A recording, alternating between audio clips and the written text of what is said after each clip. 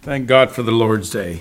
Amen. What other day of the week do you look this good at 9:30 in the morning? I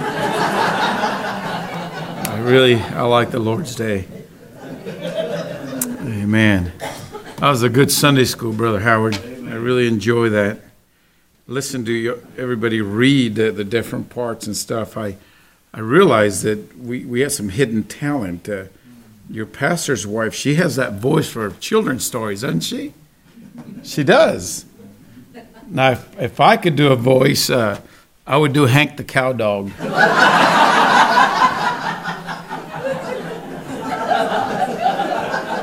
Now, Brother Howard, I'm a gentleman. I know I can keep my boundaries. I stay in place, but I saw 2 CDs of Hank the Cow Dog and did my devotionals a couple of times with that. And I especially like the cat. What is that cat's name?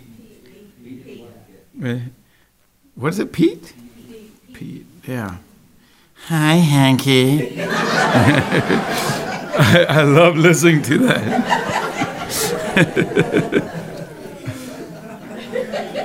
I better behave. When I start missing my wife so much, I get goofy. So I've probably been missing her all week, huh? Amen. Thank the Lord. Well, I'm going to ask us to go to John chapter 2, Gospel according to John.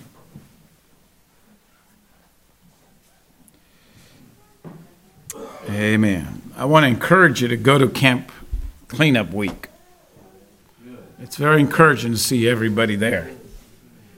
Some people have said, well, I had plans. Well, make that be part of your plans. Just some advice if somebody has been stuck there almost by himself sometimes. I was telling Brother Lucky yesterday when he had us over for that wonderful meal. Sister Lucky, she cooked. He didn't even wash dishes, I heard. And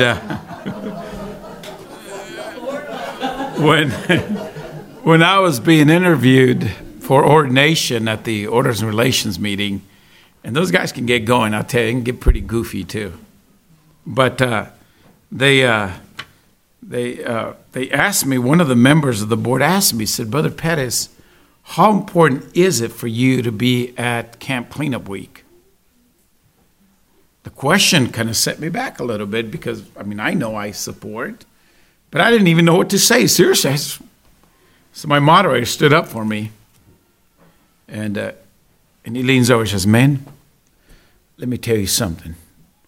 Brother Perez's car is the first one in and the last one out of Camp Cleanup." Brother Poulin from Canada leans over and says, "Brother Perez, what kind of car do you drive?" It ain't the car. So you want to go to that. One of the things I told you that I've done, my many things that I've tried to do for the Lord, is I've cooked a couple of camps. And there's one thing I do not like to do when I cook. I don't like to bake cakes. I just don't. I never know when they're done. I take them out, and they're not done yet. Everything just falls flat. And sometimes I try to wait. I see it brown at the top, pull it out, burnt at the bottom. I just don't know when they're done, so I just don't cook. I don't bake cakes. I just don't bake cakes. So this morning I have a new message for you, and I'm going to take it out of the oven and see if it's ready. You all have been very, very patient with, so I'm going to dare to preach this message to you this morning, and I hope one of the things I like. Here's my disclaimer, okay? Preaching it is not just something I do, it's who I am. This is who I am, at home, everywhere. And so it's not hard for me to be myself. And you've allowed me to do that. You've allowed me to be myself, and I appreciate that. And so if you received anything edified, just give God the glory. Had it not been for God, I would not be here. I'd be lost in the world just like my other brothers and sisters that today are out there chasing the mighty dollar, living in misery. That's the way they live.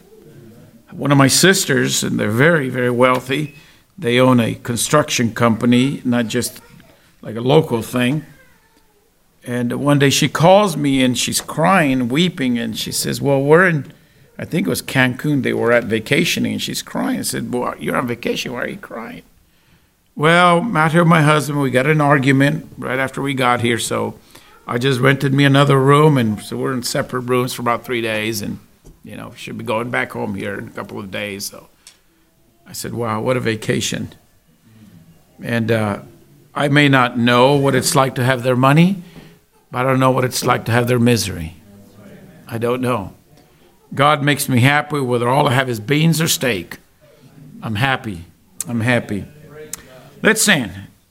John chapter 2, the Gospel according to John, verses 1 through 11. Now we're about to read the beginning of Jesus' public ministry. He does perform his first miracle at a wedding. And I'm going to be talking about the home. And the third day there was a marriage in Cana of Galilee, and the mother of Jesus was there. And both Jesus was called and his disciples to the marriage. And when they wanted wine, the mother of Jesus said unto him, they have no wine. Jesus said unto her, woman, what have I to do with thee? Mine hour is not yet come. His mother said unto the servants, whatsoever he saith unto you, do it. And there were set 6 water pots of stone, after the manner of the purifying of the Jews, containing 2 or 3 firkins apiece. Jesus said unto them, fill the water pots with water. And they filled them up to the brim. And he said unto them, draw out now, and bear unto the governor of the feast. And they bare it. When the ruler of the feast had tasted the water that was made wine, and knew not whence it was, but the servants which drew the water knew, the governor of the feast called the bridegroom, and said unto him, every man at the beginning doth set forth good wine, and when men have well drunk, they that which worse, but thou hast kept the good wine until now.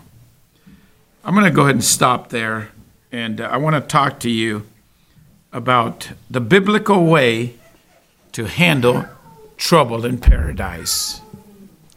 The biblical way to handle trouble in paradise. Here are 3 things. First of all, be assured conflict will come. Trouble will come. This couple wasn't even off to their honeymoon yet, and they already had an issue. We're going to look at some things that had to be in order for them to solve that. One of the steps is Jesus must be invited. He is a gentleman. He will not break down your door and say, I'm here to solve all your problems. I'm here to help you. You and I have to invite him into our everyday issues. He has to be invited. The third, we must do what he says. Do as he says. Just follow his instructions. That's all it takes. Amen?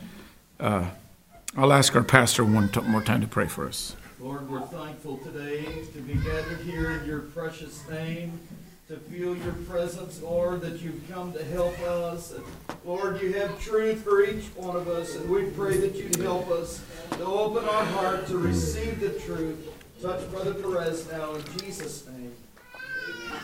Amen. You may be seated. It is through the life of holiness in the believer that Jesus is able to be seen in the home. Right. He lives in us. He works through us. And he allows us to follow, and holiness allows us to imitate his example in the conflicts of life. And here we see that weddings were extremely important in the Jewish society. Not only as a great social event, but also because of their understanding of God's, they call it the betrothal, the engagement time. And they related this to their relationship with Israel. And marriage was a reflection of that relationship. And and therefore a central focus of celebration. Alfred Erdman records this in the book, The Life and Times of Jesus the Messiah, says this: a man and woman were legally bonded in marriage at their betrothal. Is that how you pronounce a betrothal? Okay, the engagement, you know that. But they would not enjoy the physical benefits of the marriage until after the wedding ceremony. This could take up to about a year. The betrothal was similar to our engagements, but it was legally binding. It could not be broken except by death or divorce. The betrothal period allowed the man time to prepare for the taking on the responsibilities of having a wife. Just a year? Whew, needed more than that. You can easily conclude from this that there was great planning and preparation made for the Jewish wedding. Depending on the wealth available, there might be servants hired to help with the planning and preparation and serving at the feast, or mostly us, we just get friends and family to help out. That's what we do. But those of you that have been involved in weddings, you know that there are things that happen that are comical, and some things happen that are tragical at weddings. This was a tragic altogether because of the symbolisms that were involved in the wine.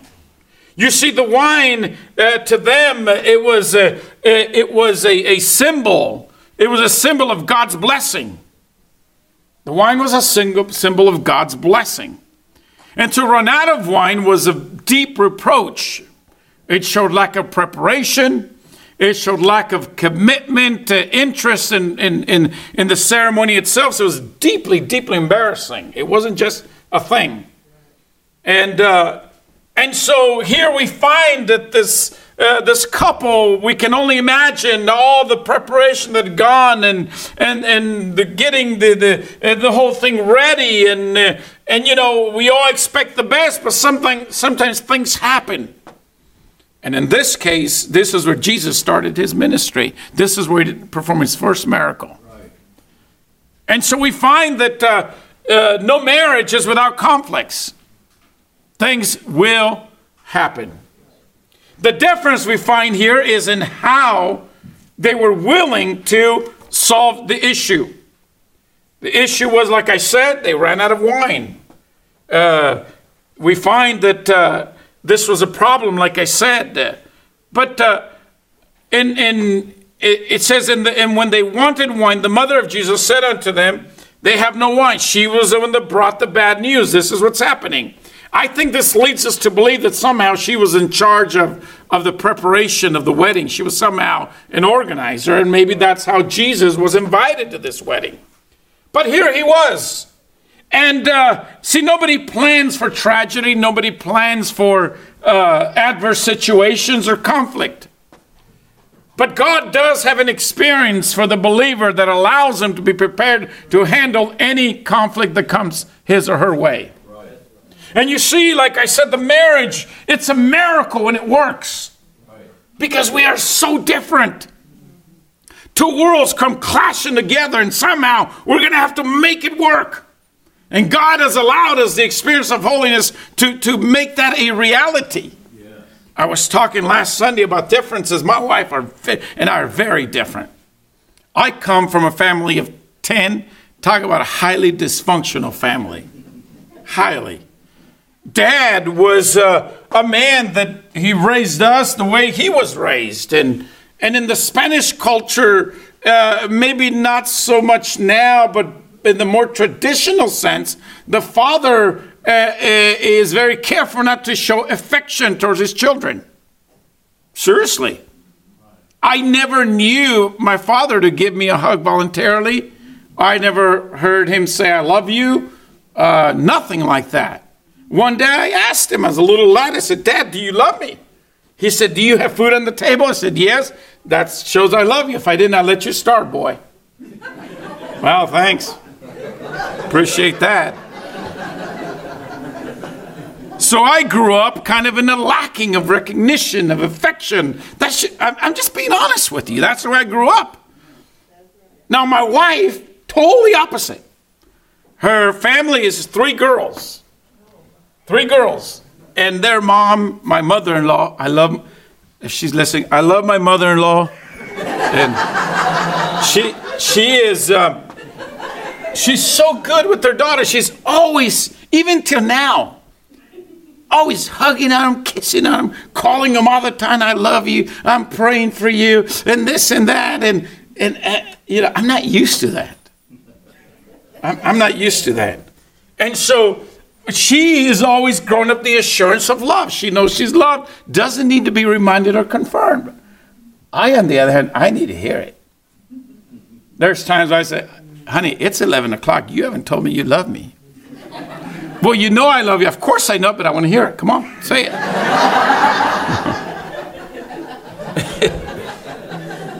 No, I'm not a sissy. But just who I am. We're different. And if she goes all day without telling me I love you, I remind her, hey, what happened? You haven't said I love you all day. Okay, I love you. Don't roll your eyes if you're going to say it. That kills it. That kills it.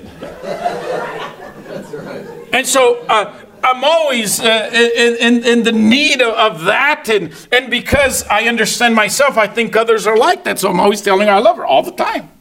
Bringing her flowers. See, I kind of personify myself in her. I said, if I was her, I want somebody to tell me I love me all the time. So I kind of sometimes you're like, yes, I know you love me. Because she hears it so much. But we're so different. Very different. And so here they are, and problems, a situation arises. There's something that they didn't invite, but it came. And you see, in you and I, that there are things that are going to come, but it is holiness that allows us to deal with these things. Right. Problems will come, problems arise. And I can name a few, but like I said, God wants to make us an example of holiness in the home.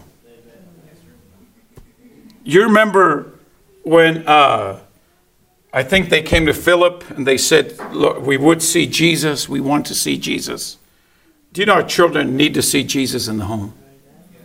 Did you know that's their greatest need is to see Jesus in the home?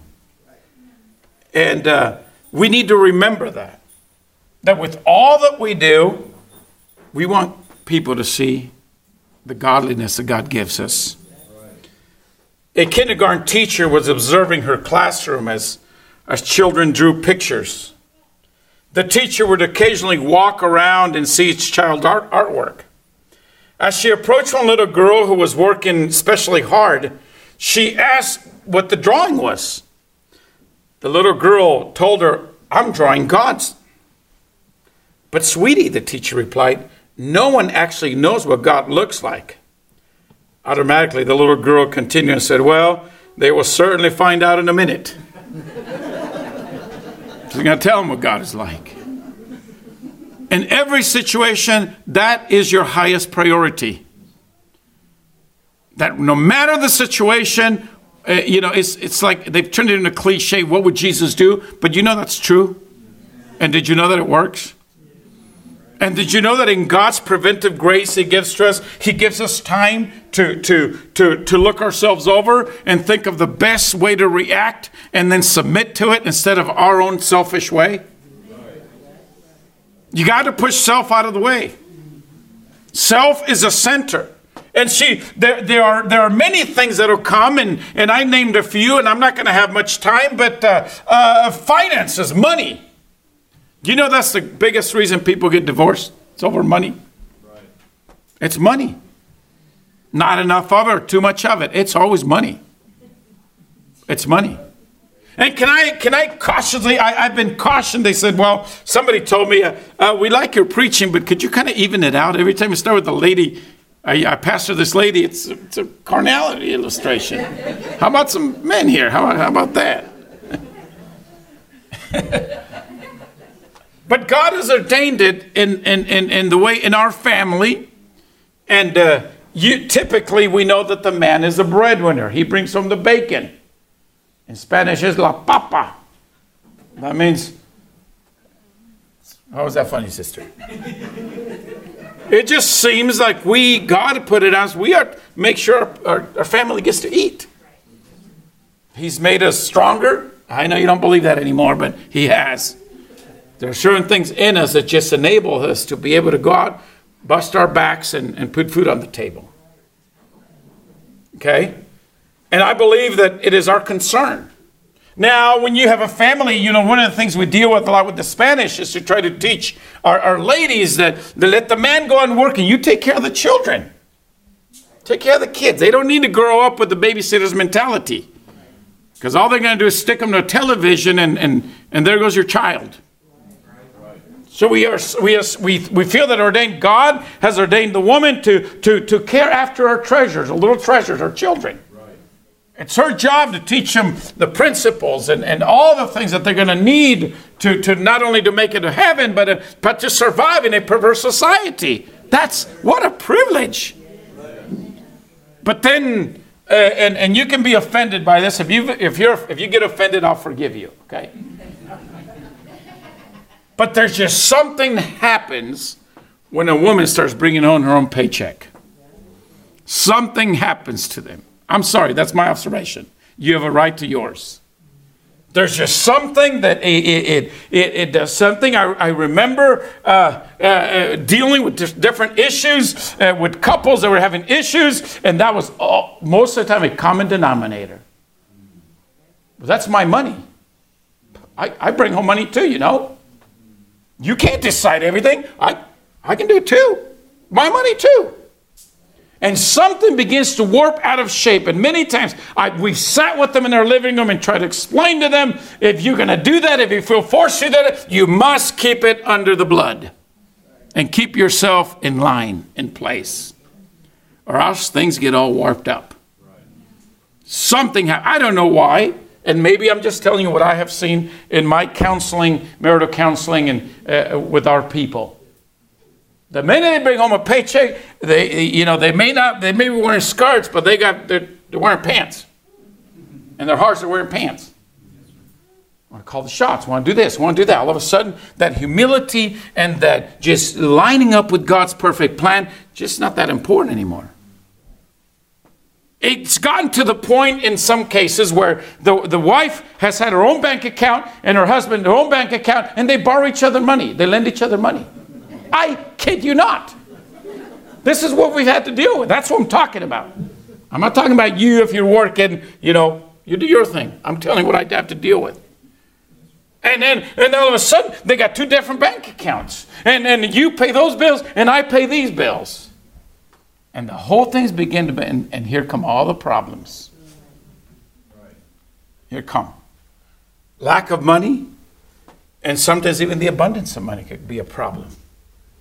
Now, one of the other things, I would elaborate on that, but I'd like to be invited back.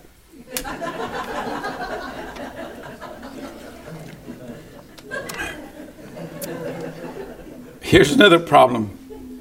Third-party involvements. Whoo!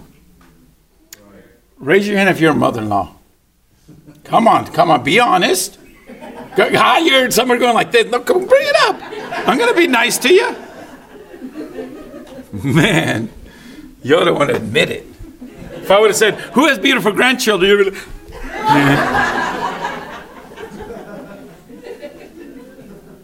Mother-in-laws get a bad reputation. And ladies, if you're not a mother-in-law now, you're going to be one day. And just automatically know that you already come with a bad reputation of being nosy, intrusive, authoritative, and trying to raise grandchildren like as if they were your own. Yeah, Brother Perez, did you go there? I did.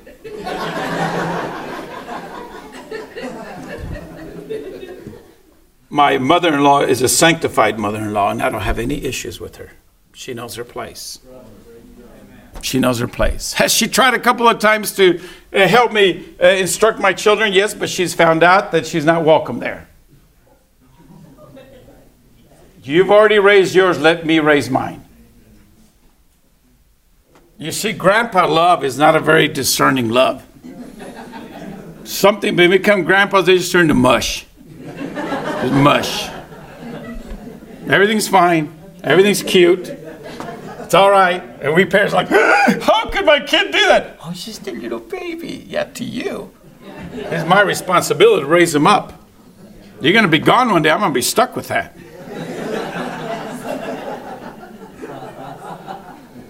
Unwanted advice. Getting involved. You're going to have a bad reputation, mother-in-laws. You hear about that man that he wanted to take his family out camping, and his mother-in-law had to be staying with him, and they didn't want to take her. I said, no, just the family, just us. We're not going to let her stay. I just want our little... Oh, honey, she's really wanting to go camping too. Well, I know she does, but this is our little thing. She can wait for us. No, would you please reconsider? All right, we're going to take her, but she's going to get her own tent on the other, over there, the other side. So she was happy. Mother, you get to go with us. We're going camping, blah, blah, blah. They get there, and she's got her own little tent out there, and they have the family tent here. Well, something begins to happen in the middle of the night. They hear, "Roar!"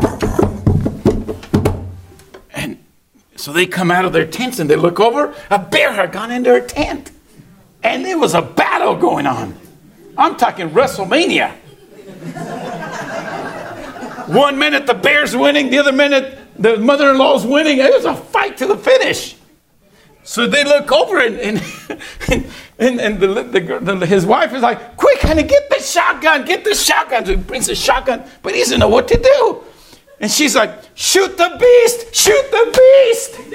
And he said, okay, I'll do that, but what if I hit the bear?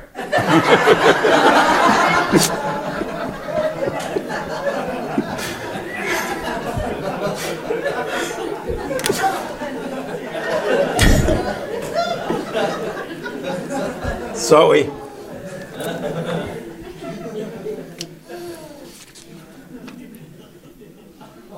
I keep reminding you that holiness has ethics. Ethics keeps us all in line. So here, not only did they have a problem, they had a real problem. Like I said, this wine was a symbol of God's blessing. And we have a responsibility in the eyes of God to be a blessing to others in their marital situations. I didn't say nosy.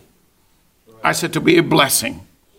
One of the things I saw when we were in Desert Storm, Desert Shield, before we'd already came back, we were about to hop in the airplane and get back to the United States, and there was a little town next to the base where we were at, and we would always stand at the towers and look over, and we had our interpreter with us, and I saw a gathering of people, and gatherings of people usually make us nervous when in that setting. So we called the interpreter and said, what's going on over there? And the way they were dressed, he said that it's a wedding. It's a traditional wedding they're having. And I kept looking, and I saw that all of a sudden out of the crowd, a certain select number of people came out of the crowd, and they performed, they made a circle, complete circle. And that circle was the bride and the groom. And somebody come over, dressed very, very nicely, and presented each a golden cup. Beautiful cup, each one. And I was watching this, and I told the interpreter, and tell us what's going on. And he said, oh, this is the most beautiful thing, most beautiful celebration in our culture is the wedding. And so they would pass this cup around. This person, the groom would give it to the person to the right, and the bride to the left. And everyone we noticed that was in that circle, was about 12 to 13 people, had a little pouch, and they took a little pinch of something, and they put it in the cup, and then they passed it on, and it went all the way around this way, all the way around, and the cups came right back to them. And as they began to drink it, each, I said, what is happening? What are they putting in there? They said it's cinnamon. They put cinnamon, mixture of cinnamon and sugar. And so now they are going to drink that. They're going to drink that drink. And he said, what they're saying to the bride and the groom is, count on me to sweeten up your relationship. Count on me. They were making a pact. They were making a covenant with that couple that if they never ever needed anything, they would be there for them. And that was the circle of friendship, of love, and of support. Can I tell you that in the marriage, we are to be a blessing to each other. It's not just for right when we get married. This is a continued commitment that God allows us to have a relationship where God is able to be the center of it, and happiness, it's His natural extract, the fruits of the Spirit. And so here, whoever was wise enough, they invited Jesus. And he comes and he finds this problem. And the first thing Mary says, his mother says, here's the instruction. Do whatever he tells you to do. Right. The problem with some of the issues we have is we want to handle them ourselves the way we want to do it. And we, like I said, holiness does not give you perfect discernment. And you're liable to make a mistake. You're liable to be wrong. So the best thing to do is take the whole situation in the light of your experience in holiness. What is the best thing to do? What is the best way to handle this situation? Instead of straighten up and say, this is the way we're going to do it. This is the way it's going to go down. Wait, there is no hurry. Problems can be very complex and can have very serious consequences unless we know how to handle them. Sometimes we've had issues, my wife and I, that we lay them and say, let's just pray about it and we'll talk about it again tomorrow. You pray about it, let's just pray. And we come back and we deal with it. We're disagreeing on something. I firmly agree this is the way it should be. And can I tell you, when there's no principle involved, I'm flexible. Very flexible. Very flexible. When there's principle involved, there's nothing to pray about. So saith the Lord. I'm sorry, that's not up for debate. It's not.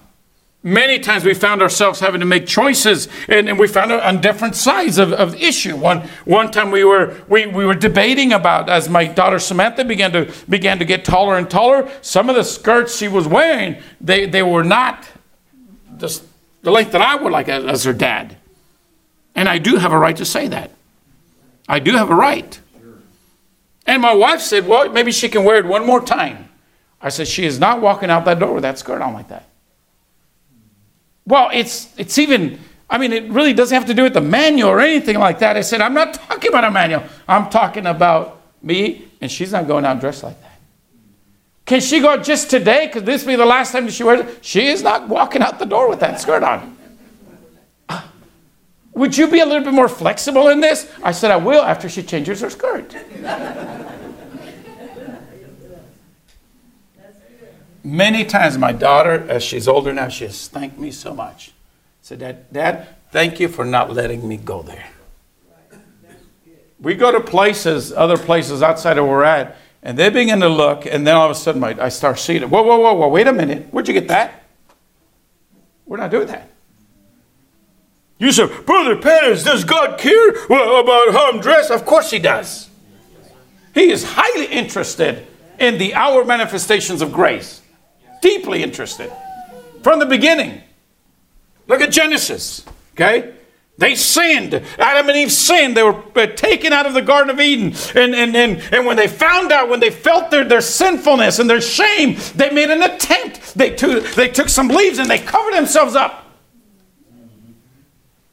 God says, that's not good enough. You need to cover up. So does God really care? Of course he does. He's interested. Look at the garments of the priest. Look at all that, how much detail, how interested he is in our outward adornment as his children. He is deeply interested. It's not just something we dreamed up. It's not something we're trying to control people. This is a principle. And not only that, but sometimes there are conflicts in attitudes. I remember one day, I think I gave Samantha something, or I took something from her. She goes, "Oh, stop!" I said, "Whoa! Where'd you get that?" The attitude, the way you just spoke. I've heard that, but I've never heard you talk like that. What? I didn't say anything. Yes, you did. And my wife's listening to this. Uh-oh. She does what we always do. She stays out of it. She does not get involved. She just watches me take care of it. And if she doesn't agree, we're going to talk in there, not out here. She's not going to confront me in front of my daughter when trying to correct her. Not going to do it. That's our rule. We don't do it. I may be doing it wrong, but we're going to talk about it there. And if I have to apologize or make a correction, I will gladly do it if I have to. But right now, I'm dealing with this. And I said, and I told her, you need to change your attitude. I don't like the way you talk to me, sweetie. I just don't. I'm sorry. It's not you. I don't even know why. And then one day, I'm coming out of my office, and I hear there's a story being played, and I hear the same little attitude.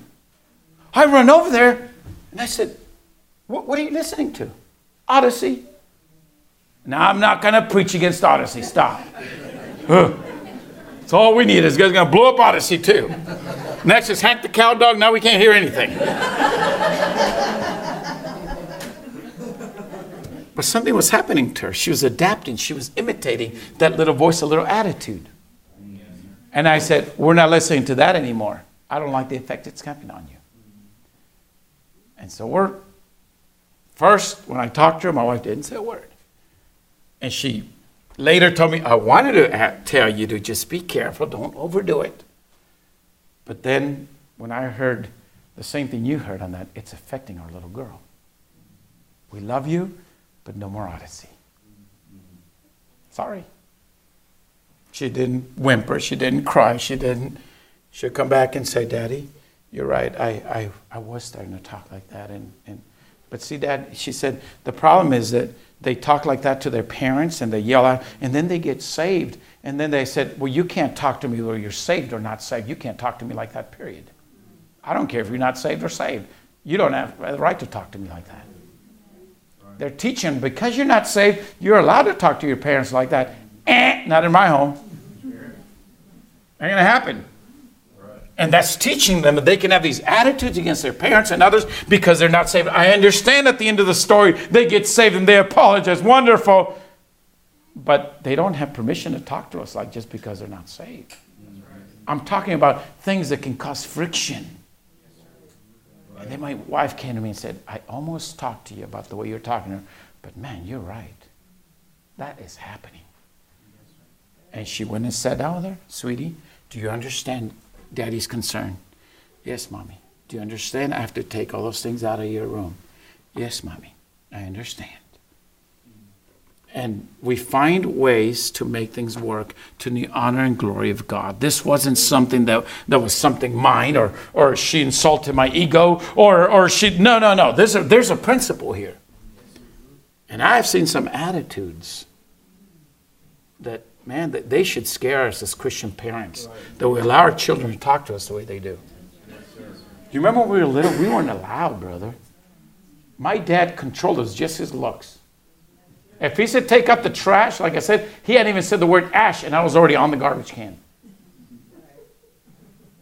And now, I'll do it when I get around to it. Get the trash. I'll get it later. Do this. Well, why do I have to do it? She didn't do it before. Why do I have to do everything? Why doesn't she ever ask to? She's doing something. I was doing something the other. Shh. You do what you're told, sir, ma'am. That's what you do.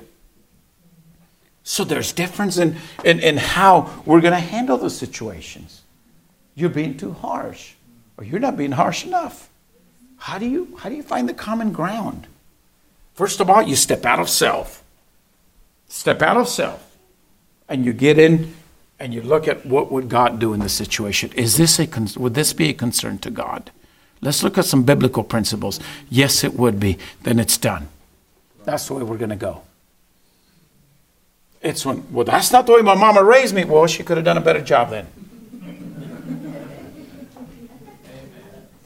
I'm talking about conflict. These are real things that happen in real families.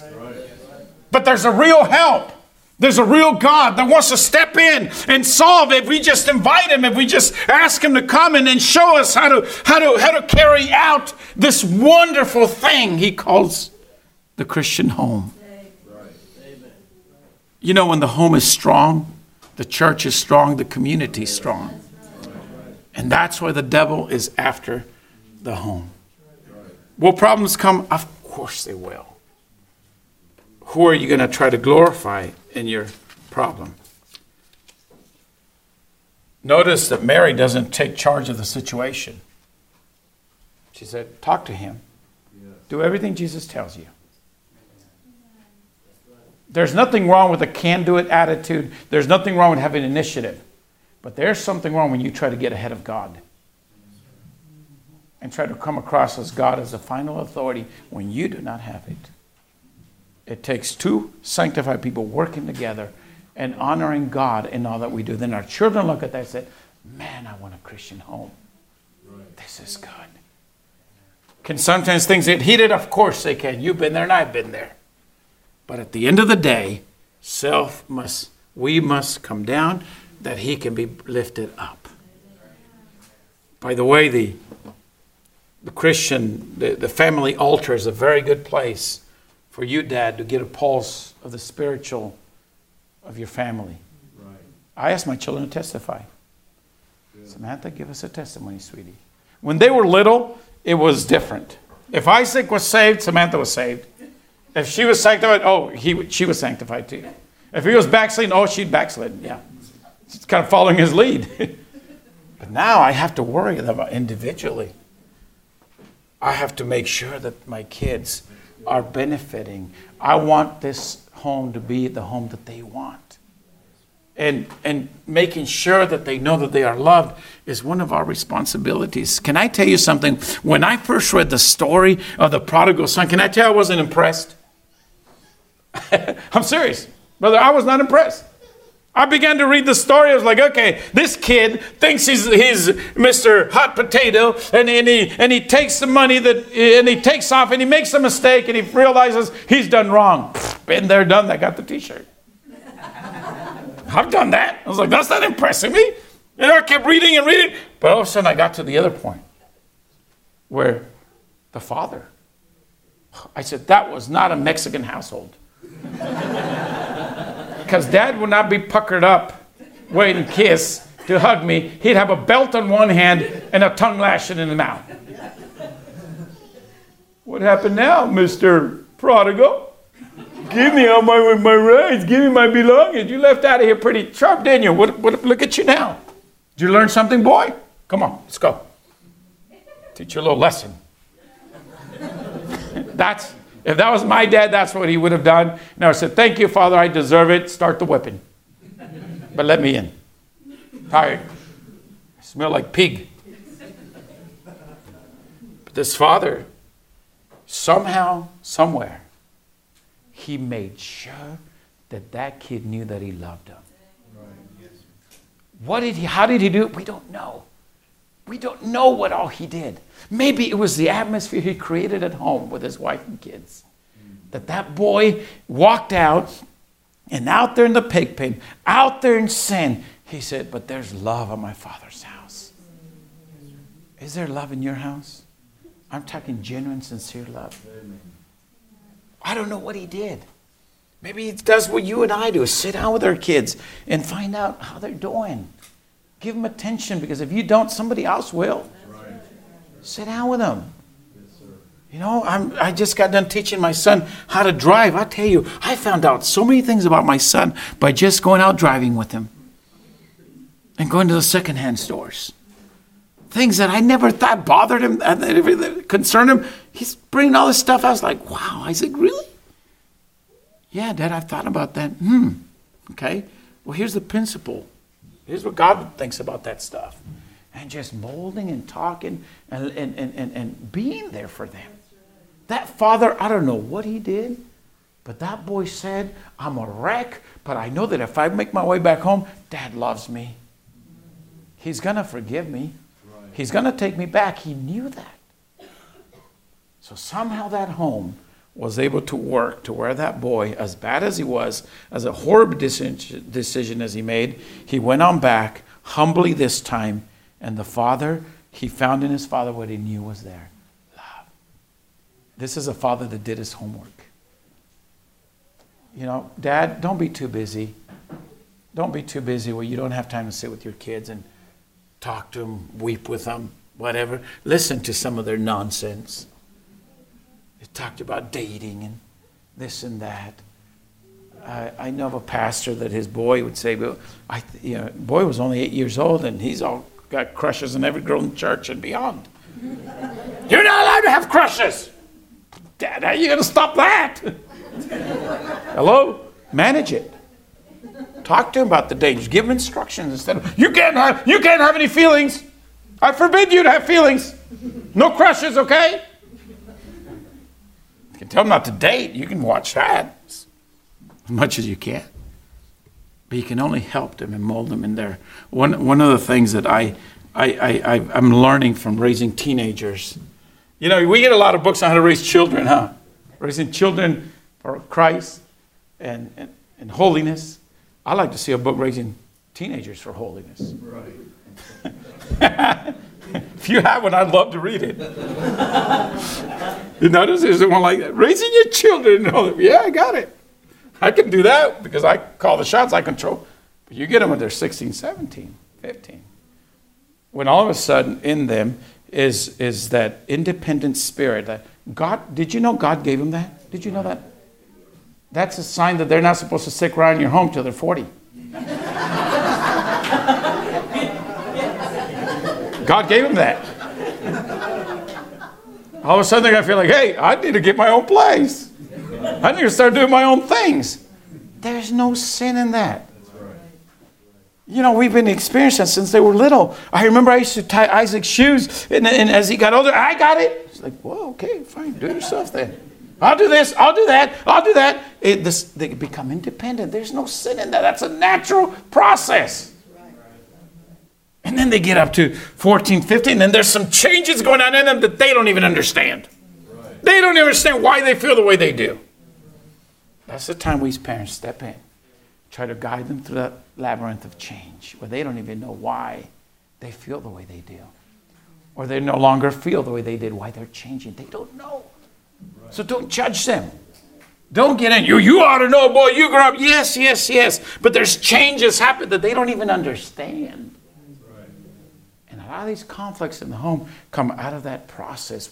Our little treasures are growing up to be adults, to be teen, and one day they're going to be out. And we may call the shots now, but there's going to be a time where we wave goodbye. You say, God, I hope everything I did. I hope everything I invested in that works once they get out the door. And we just hold on in prayer. But there are things you and I can do every day to make the Christian home very attractive to them. There are things we can do every day. My kids, and I'm not bragging, and I say I'm not trying to be be braggadocious in any way. I'm just telling you my life. My kids, if my wife were in the kitchen, and I said, hey, did you guys look at that new frame? No, we're not turning around because y'all are going to kiss, and we know it. No. Once you get us turned around, that's what you're going to do. Catches in that's disgusting, Mom. Oh, Dad. They know Mom and Dad love each other. They know Mom and Dad can handle a crisis. We've had to all four hold hands when we have something, and we just pray, okay, we're a little family. We're going through this little turbulence, and we're just going to stick together and work this out. We're just going to have to do it. And it's going to take everybody's cooperation. And I love that brokenness that comes in that unity. I don't know what my kids are going to do. I don't know. But I do know that it is my responsibility to make the Christian home as attractive as I can for them. And hopefully they'll make the right choice based on everything I tried. I don't want to have to regret that and say my son wants nothing with the Christian home because I didn't do my job. We show them unity. We show them structure, Christian structure. Mom, you have so much to do in here. You have the biggest role to play. I'm sorry, but that's just the way it is. Keep your place. Keep it. God will bless you for it. You are not less of a person by realizing that you are not the head of the household. That God calls you to submit and to support and to be a help, not a head, not a second head, but a help. Again, what I'm telling you is stuff I deal with in my ministry. This is what the reality of things. Let's keep the Christian home strong and holy. And that's all I've got. Let's stand.